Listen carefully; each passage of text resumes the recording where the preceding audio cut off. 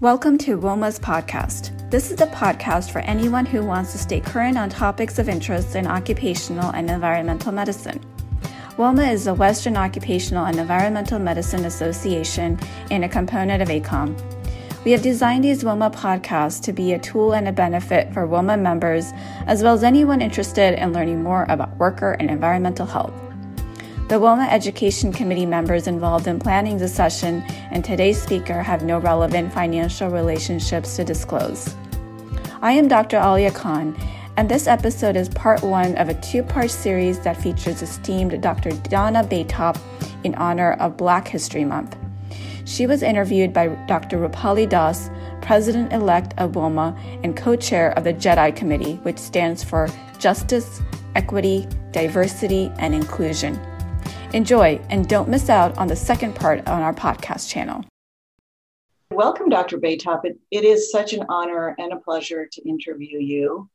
Thank you so much for being available. We wanted to highlight your professional journey and accomplishments in honor of Black History Month, specifically, but also as a revered member of WOMA. So welcome again. Thank you for being here. Thank you, and I consider it definitely an honor and a pleasure. I always enjoy talking with my peers and colleagues at WOMA. So thank you. For people who don't know you, would you please start off by describing your current professional titles and where you received your education? Okay, very good. I am a recently retired regional medical director for Caterpillar, Inc., and worldwide medical director for Solar Turbines for the past nearly 35 years. After retirement, I am a medical consultant in employee health and ACMED, and I am a member of the Residency Advisory Peer Review Committee at the General Preventive Medicine Residency at UCSD. I'm also currently serving on the National Board of the University of Florida Foundation, which is my alma mater, and I'm on the board of directors for Ebony Pearls Foundation that serves the San Diego community, and I'm a golden member of my sorority, Alpha Kappa Alpha Sorority Incorporated. I have a bachelor's in pharmacy, which is a 5-year curriculum at Florida A&M University College of Pharmacy. It is now the College of Pharmacy and Pharmaceutical Sciences and Institute of Public Health. During my undergraduate, I attended Harvard University at Harvard-Yale Columbia Intensive Summer Studies program. I received my MD degree from the University of Florida College of Medicine and completed my residency in family medicine at the University of Connecticut in the greater Hartford area, with emphasis on urban family medicine, preventive health programming, community health programs, and doing primary, secondary health education and community-wide screening to underserved population in the Hartford region, and participated in many organizations during my stay in Hartford. Thank you. That is quite a list of accomplishments. And I wanted to also congratulate you on an honor that you didn't mention, on being named to the University of Florida College of Medicine Hall of Fame in 2020. That is quite an honor. Congratulations. Thank you. It was actually 2014. Oh, sorry, 2014. Okay. That's right. But that indeed was an honor. One of the things that I also did while I was at the University of Florida as a student, a medical student, is I drafted a program that the dean essentially placed a grant on that program. We were able to fund it. And the program was a summer program, actually similar to the program that I attended at Harvard University. And the program was designed for minority medical students to try to outline what challenges they had as they were entering medical school and address those challenges during this summer studies program. so that they would be fully prepared, hitting the ground running in the fall when they entered medical school. They were accepted to the University of Florida, and that program lasts for 16 years after I left as a medical student. So I was very proud of being able to help groom other minority physicians for practice, a career in medicine. That is fantastic and so relevant to a lot of the work that the society is paying attention to today, and WOMA as well. Exactly. Okay, let's hone in a little bit on the field of occupational medicine. Occupational medicine is not really a well-known area of medical practice. A lot of physicians don't even know about it. What drew you to this field, and why did you stay in occupational medicine?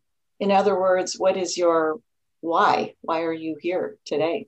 Okay, I mean that's a fair question. I was in my residency. I was interested in the urban setting of health issues in the large cities, in the urban environment. A lot of preventable illnesses that could be addressed, and in trying to work through what I wanted to do with my career, we were trained as partners in family medicine to always learn to adjust to multi-specialty environments. So my career was being shaped in the city-urban environment. The challenge that I had in that sense is that when I completed my residency, I took a different turn. I saw an opportunity and was offered an opportunity in employee health services as an assistant medical director at an insurance company, Connecticut General. One would think you go into an insurance company and you're in an administrative environment, but instead they had a clinic inside the company, occupational health services inside the company. There were 7,500 employees in the entire area, and about 5,000 of them were on 500 acres. When I came to this environment, there were 72 beds, the GYN clinic, an eye clinic, physical therapy, clinical laboratories, radiology, dental operatories, employee health services, and they offered health maintenance exams, routine preventive medical exams. And I walked into this environment and said, wow, I didn't know a company could run their own medical environment inside the company. So it was specifically for the employees. So I had this captive audience. And what do you need for a preventive medicine environment is people who at work want to participate and can participate. So I started developing programs, and I wrote a job description for a nurse practitioner to expand and offer more preventive medical exams. And that company, Connecticut General, merged with Insurance of North America to form Cigna. Today, Cigna. And I became assistant medical director and second vice president of Cigna in the first 18 months at Connecticut General. After 18 months, the person in front of me, the medical director, retired, and I became the acting medical director for almost 2.5 years. And it was like a kid at a candy shop. Everything that you wanted to do and you learned to do in preventive medicine was suddenly and totally available. All the resources in one location. I was able to expand to do worldwide preventive medical programs, as such. I'm sorry, we were in the US, so it was throughout the US we were doing medical programs offering these exams. And then I was recruited by Solar Turbines to come to San Diego. And I said, wow, they have 4,000 or 5,000 employees. I just came to an environment with almost 7,500 in one location. I built clinics in that environment, expanded resources out into the community.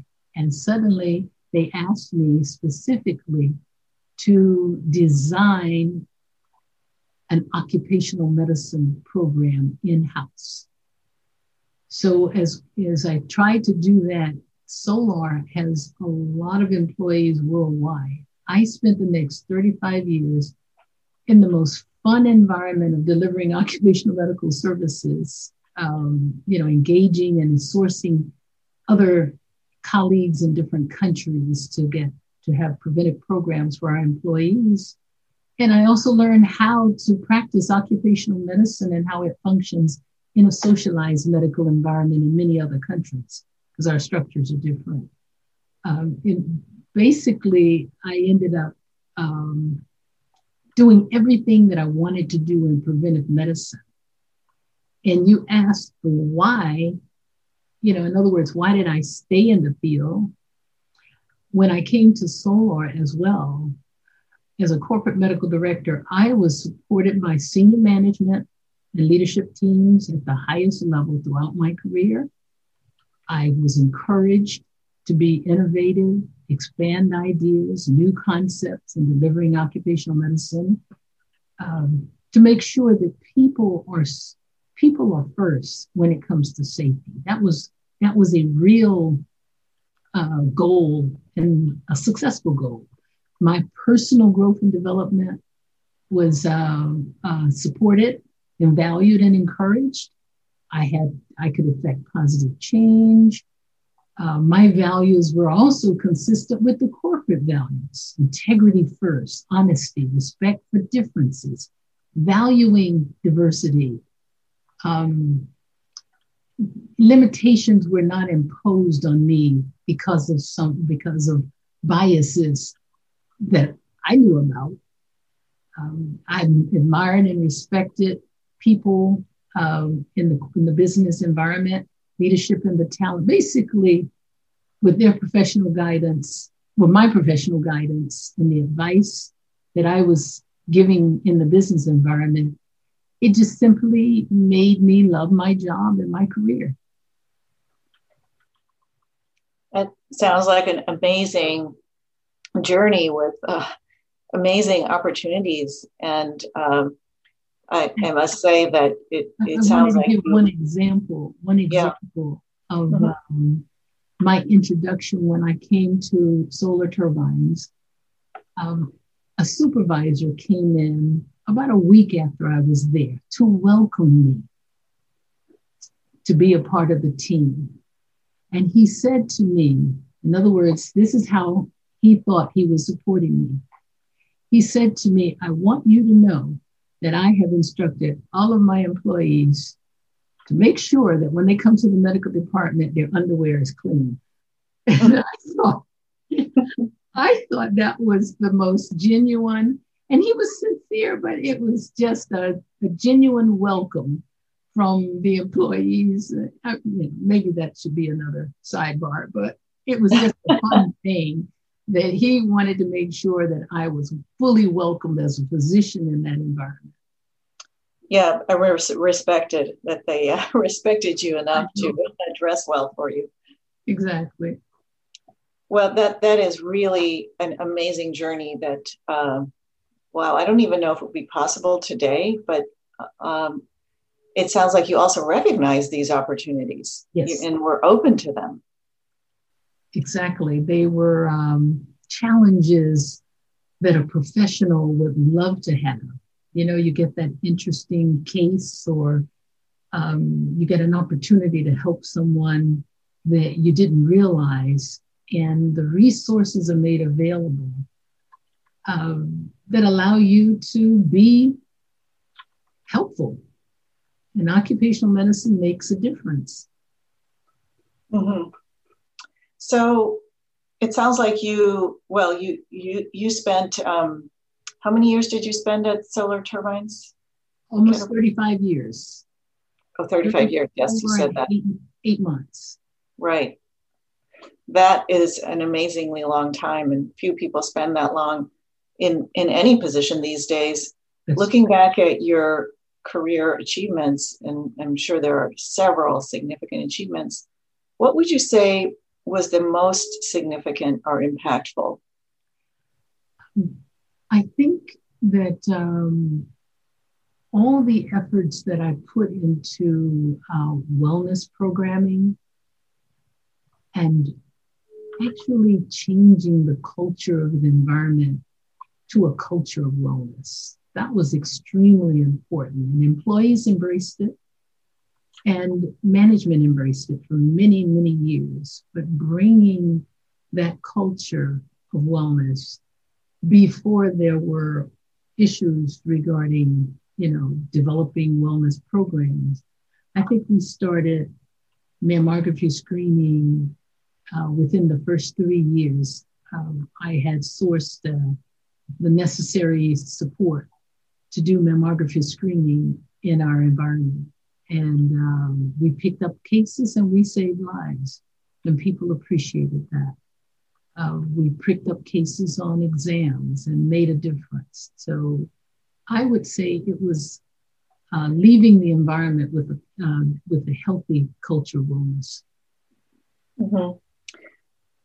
Can you give me an example of where someone you remember, a patient, a worker, that you remember where you made something you did made a difference that really kind of left a stamp on you? I had a case, an individual, there actually were two, and one was the family of a person, and the other was the person. Though I didn't realize at the time, we had an acute medical emergency. And in that medical emergency, we went through a resuscitation effort. It was a successful effort to sustain life. We did everything the emergency room could have done in the acute sense. And we were able to successfully get the employee into the environment, into the medical treatment, into the intensive care unit. It was only several years later that I happened to see him at a company picnic where he came as a retired member of the organization and as a member of, as a family member of one of the employees as well. And he walked up to me and he said, "I want you to know you saved my life. You gave me the most precious thing. I felt totally supported when you were there, knowing you were there. You saved my life. And I've told everybody that made a difference." That was rewarding for me. I didn't think, nor did I ask to have a thank you, but I knew that this person would do well in life simply because he had a chance. That sounds like a heartwarming and affirming story of illustrating kind of where you started off, this culture of wellness translating into saving an individual's life. And I had the other that I wanted to really tell you about. It was an employee in our international office in Luanda, Angola. Mm-hmm. And she, great manager, very talented manager, was in her 6th month. And in that country of Angola is the second poorest country outside of Haiti in the world at that time. And she was in preterm labor. And her OBGYN called me long distance, I don't know how they got to me, but he called me and he said, "I've done everything I could, but this baby is not going to survive. We have no incubators in this country." And my thought was, no incubators for a preemie? My gosh, that's understood in our clinical training. I was successful at arranging an air ambulance to airlift her to South Africa, Johannesburg, South Africa. President of the company supported it, vice president supported it, and we literally were able to get her into a higher level of care. They sustained her for 6 weeks, and a beautiful baby girl was born. 4 years later, I happened to see her in an airport in Dubai. And the mother ran up to me and showed me a picture of her 4-year-old daughter. And she said, "You did this." It was totally the reward beyond comprehension. That's why we go into medicine, for that chance to make that final difference. So those were the two cases that I could think of immediately. That kind of sent chills down my spine. What an amazing experience and legacy to leave behind, a saved life and a new life. That's amazing. Thank you. And you kind of answered my question. I was going to ask about, since you worked internationally, this is not a scripted question, but your sense of where you think you made the greatest impact in the US or elsewhere. Do you have an opinion on that? Of where? Yeah, which were you able, do you think through your work, you worked in many different countries and different systems, including countries with the socialized healthcare. Do you think you were you able to make a bigger difference in the United States or in other countries through your efforts at Caterpillar and Solar Turbines? I think that we had excellent programs in the US for our employees and for communities that they came from. We were very, very good at being community outreaching as well at Solar Turbines as well as Caterpillar. Outside of the US, I was able to develop relationships with colleagues who would usually say, if I only had this, I could do more. Meaning they would identify something. If we could help them have something unique, they could do more with occupational medicine. And I believe that, that's how we made a difference. I met so many great medical professionals in other countries who just yearn to have an opportunity to make an impact in their communities. So I think that collegiality that we establish in the support that we had for our employees and wanted for our employees in other countries, they were able to do more because we together reached out. So I would say my impact was more through my colleagues in other countries. Mm-hmm. Helped us. Yeah, that's still quite an impact, though. It sounds like both you were able to impact healthcare and healthcare delivery, perhaps differently here in the U.S. and elsewhere, but both really impactful. You've had many experiences. What is a challenge that you had to face in your career that perhaps most people don't know about? I found that was an interesting question. And I thought about it in the context of what would my colleague not have to, a challenge they would not have to face that I would have to face. And it was usually, or it became more around, you have to think that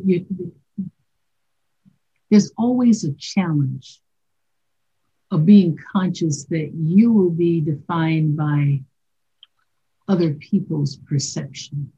They used to call it the perception of reality, quote unquote. I heard that in the corporate environment, the perception of reality. And that reality is that I'm an African-American woman and a physician. And there are ways that African-American women are perceived and expected to have to deal with stereotypes that they encounter. I never defined myself in these ways. So regardless of the body that I came in, I've always been my own person. And when confronted with what I had when I was confronted or I had to deal with that reality of someone else's perception, I usually approached it with logic and reason. I'm very proud of who I am as an African-American woman. I'm proud of where I came from.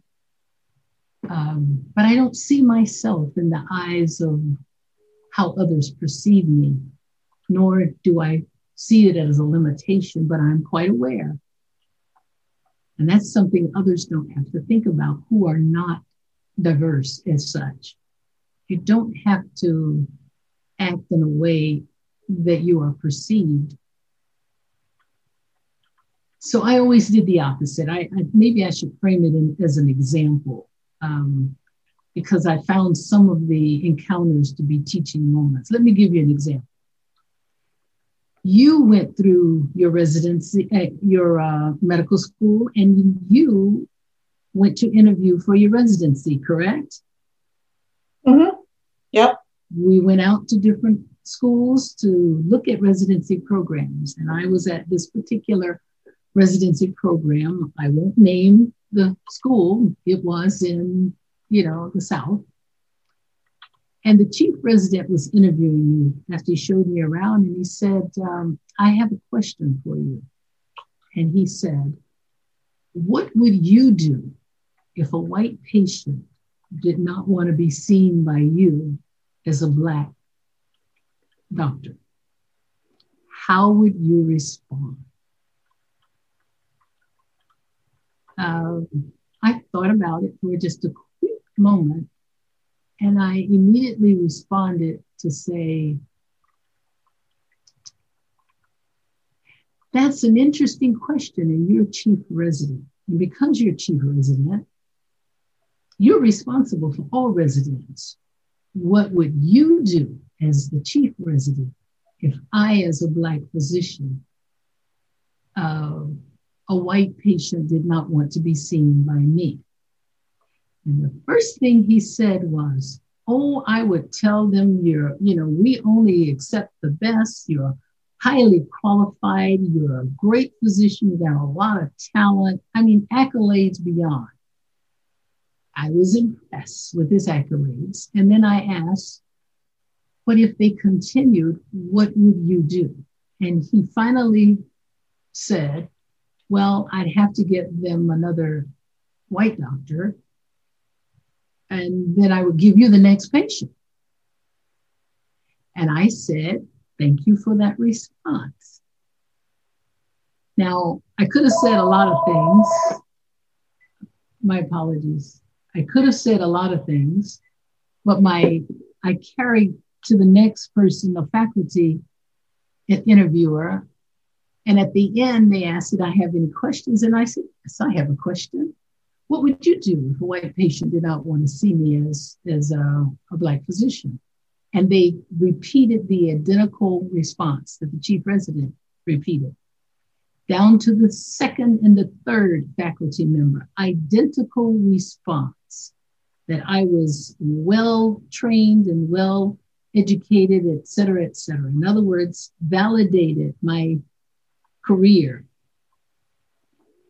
And then as I got to the dean of the residency program, and he asked, and I responded to say, what would you do if I was denied because I'm a Black physician?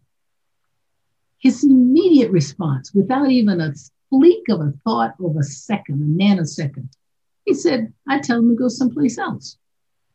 That's not acceptable. We don't pick and choose doctors because of their color. No, that's unacceptable. And then he paused and said, why did you ask me that question? And I said, because that's the question that I was asked during my interview. And he went in total silence. And he said, I am sorry. I apologize. That's not who we are. I will deal with that. Please look at our residency program, et cetera. We want you here. Now, it was a challenge for me to keep my composure, but it didn't make sense to me to ask me the question. I'm the victim in that case, but I don't want to be a victim. So I ask you the question and let you solve the problem you perceived. Someone perceived me as different. And in that perception, they gave to me what actually was their perception. I know who I am and I know what I'm about. I never considered being confronted with a stereotype. But since I had one, I thought I would get a little information out of the process. I did not go to that residency. I went on to another residency. But I just wanted you to use that as an example of a white physician stands up in the morning, doesn't think about getting a question regarding whether or not they will be resisted because of the color of their skin, right? Right. But why do I have to deal with this? Well, you know, my mom used to say, tough things are given to tough people. She used to say, because they know you can solve it. I mean, it was just a little saying my mom would always encourage us, you know. It's hard because you solve hard problems. But I don't mean to, I have to give you one more example and I'll move away from this, but because it is a challenge. In undergraduate and pharmacy school, we had multiple types of people, a diverse environment, white students, Black students, Latino students. This was pharmacy, and some of the classes like pharmacology, it doesn't matter, you know, I was in a historically Black college, but this was after the civil rights movement. The pendulum was shifting towards social justice. And, you know, you think things are moving forward, but you're still connected to the past somehow. And we came into the classroom, about 70, 75 students, and the professor announced, I have great news. In this diverse environment, I will give 3 examinations. There will be 1 examination for the Black students, 1 examination for the white students, and 1 examination for the Latin Cuban students, because I want to make sure everybody passes my exam in my class. So I raised my hand and I asked, can I take all 3 examinations? Or can I choose the one I prefer to take? And he said, no, you have to take the exam that's designated to your group. And I started laughing. I thought he was teasing. And the students start saying to me, sit down, sit down. We want to hear more of what he has to say. And I said, wait a minute. In protests, I think we should all refuse to take all exams. That's that protest spirit in me. We should not submit to this. And the students said, sit down, you can pass any exam. We need to listen to this. And I said, no, that's racist. You're not supposed to do that. And the professor said to me, you are disrupting my class. And we debated whether or not I was disrupting or not. And he called the dean. And the dean said, wait a minute, come down to the dean's office. So I get sent to the principal's office, so to speak, the dean's office. He says, what's the problem? And I told him that I have heard of discrimination. I've heard of double discrimination, but I never heard of triple discrimination. And the professor proudly stated his plan to the dean. He was very adamant about what he was going to do for everybody in the class. The dean looked at me, turned and politely said, you're excused. I have something to handle. Thank you. And as I walked away, I was fine. Now, the students weren't happy with me because we got 1 examination for all students. And no one discussed the 3 exams or any issues of discrimination from that point on. In other words, it was nipped in the bud immediately.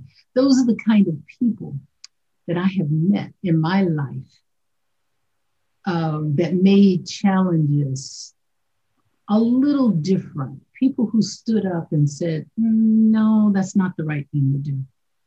And they didn't make a big fuss about it. They did what was logical and reasonable. with integrity and respect. That's the kind of environment that I have been in, but I have always had to face that as a challenge in my career, but not let someone perceive and decide how I should be valued. I've had an opportunity to value myself first and make sure that I'm valuing my environment and others with me. I hope that wasn't too long. I apologize. Well, I'm Dr. Baytop. I am so grateful and honored that you shared your experiences. I'm sure you had many, and these two examples, no, you did not go on too long. They are amazing testament to you and to the experience you went through and your resilience, and shows sort of what helps you get through these experiences that I'm sure were not just your experiences, but those of many others.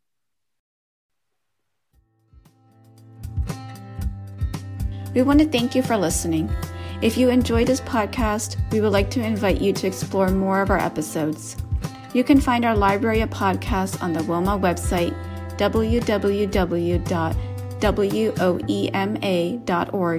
and we encourage you to subscribe to our podcast channel at your favorite site for podcast listening. You'll be notified as new episodes become available. Topics could include the latest clinical update, emerging treatments in medicine, or topics in public and environmental health. Stay tuned and don't miss out. Until next time, be well.